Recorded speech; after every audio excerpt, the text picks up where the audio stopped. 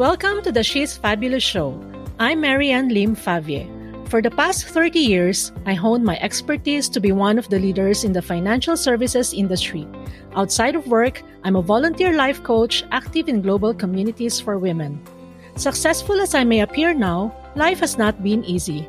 In this podcast, I will share with you how I am able to turn hardships along my life journey into stepping stones to achieve my dreams.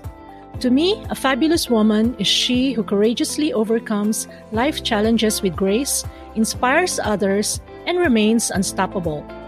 Whatever situation you are in now, choose to be fabulous. Welcome to the show. Hello, and welcome to She's Fabulous Show. How would you look back at yourself as a child? In this episode, I will share with you some childhood stories and lessons that probably will remind you of yours.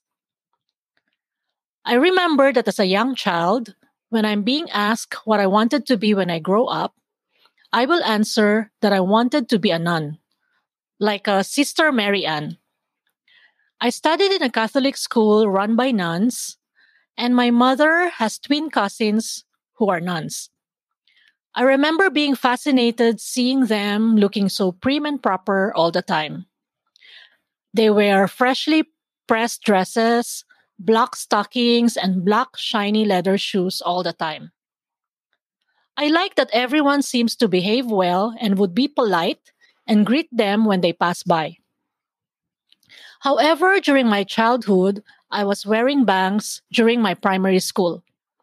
And I do not like seeing their bare forehead and pale lips. So I would always say I wanted to be a nun, but with bangs and red lipsticks. Of course, nobody took me seriously because of that. I changed my mind anyway when I found out that nuns cannot wear makeup. Then came the time when I have to enter preschool. During my first day in kindergarten, I was so excited to meet other children.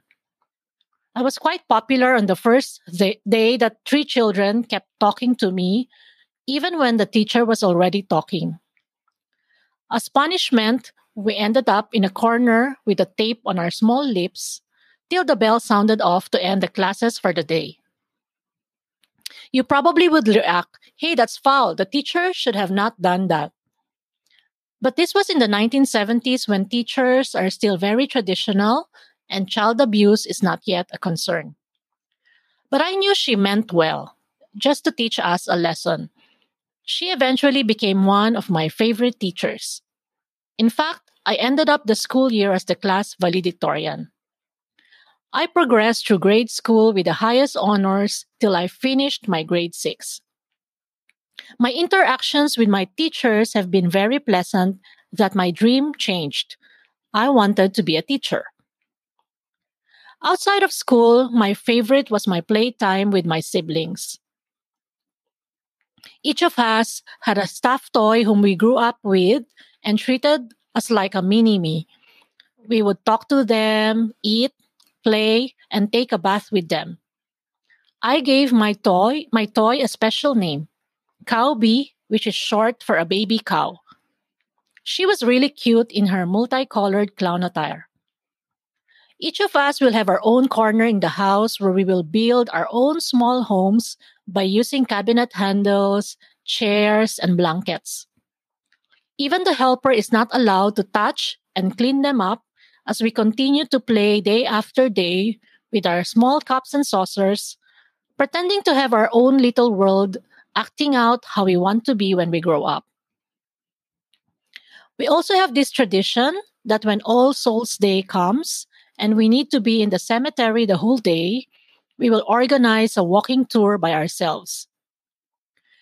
In the Chinese cemetery where our grandfather was buried, he was in this area where all have mausoleums with the big pictures of the dead persons. We would stop at each and we would look at the photos and make up stories about how they lived, depending if their picture looks happy or sad. Our favorite part is going to the oldest part to look for graves that cracked or opened up due to aging and the weather. We will look for old bones or hair, and we will feel successful when we find one, and we'll then go back to talk about it endlessly while we make balls out of the melting candles that we lighted up for the dead. Over the years, such adventure is one that we fondly remember and have actually done with my daughters when they were growing up. I think that it's important to look back at our childhood days to have a better understanding of who we are now. At an early age, I already know that I own my dream and that it is okay to change the dream as long as it remains as mine. I wanted to be a nun, then changed to be a teacher. But to this day, I have not become a teacher. Circumstances led me to be in the medical field and then into the corporate world. Does that mean I failed my dream? In my working career, I am presented with lots of opportunity to teach, conduct trainings at work, teach and mentor my staff, coach people in the community. I have achieved the dreams, but defined it in my own terms. The story of my first day in kindergarten is very important to me.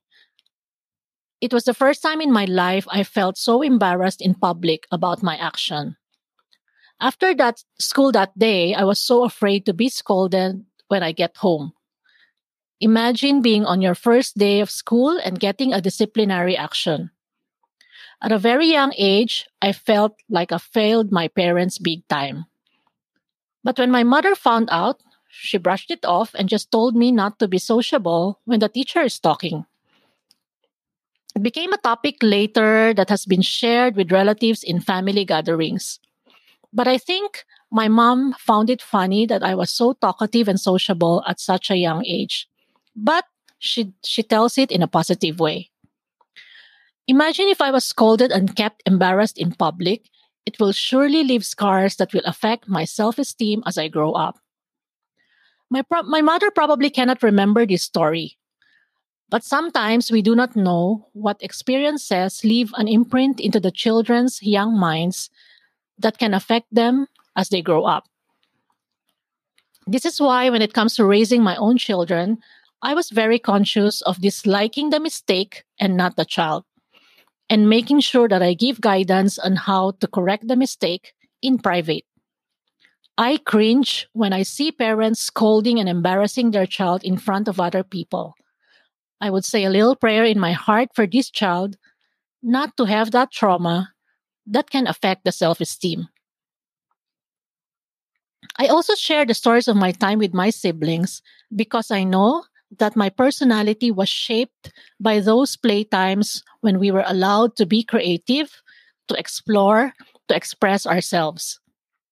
Between the two parents of my children, I am the more protective one. I was more careful of letting them play outside and with whom they are playing with. I have to remind myself all the time until now to let them grow. To allow them to grow is to let them fall and get bruises, to commit their mistakes and get hurt. What's important is I'm always there to see them get up, to guide them to correct their mistakes, and be beside them as they heal. Our worth to our children changes as they go through different stages in their lives. But the lessons we learned while raising them are the ones we will use over and over again, regardless of what stage they are in. My goal as a parent is to hear them tell stories one day of how they have enjoyed their childhood and how I was present to them. I wish all of us success that one day we will be part of the happy stories our children will tell their own children. I would love to hear your feedback about my sharing. Please check out my show notes and connect with me through my Facebook blog and other social media accounts.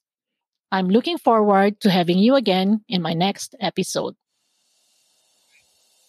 Thank you for joining me today. I'm so honored to have you here.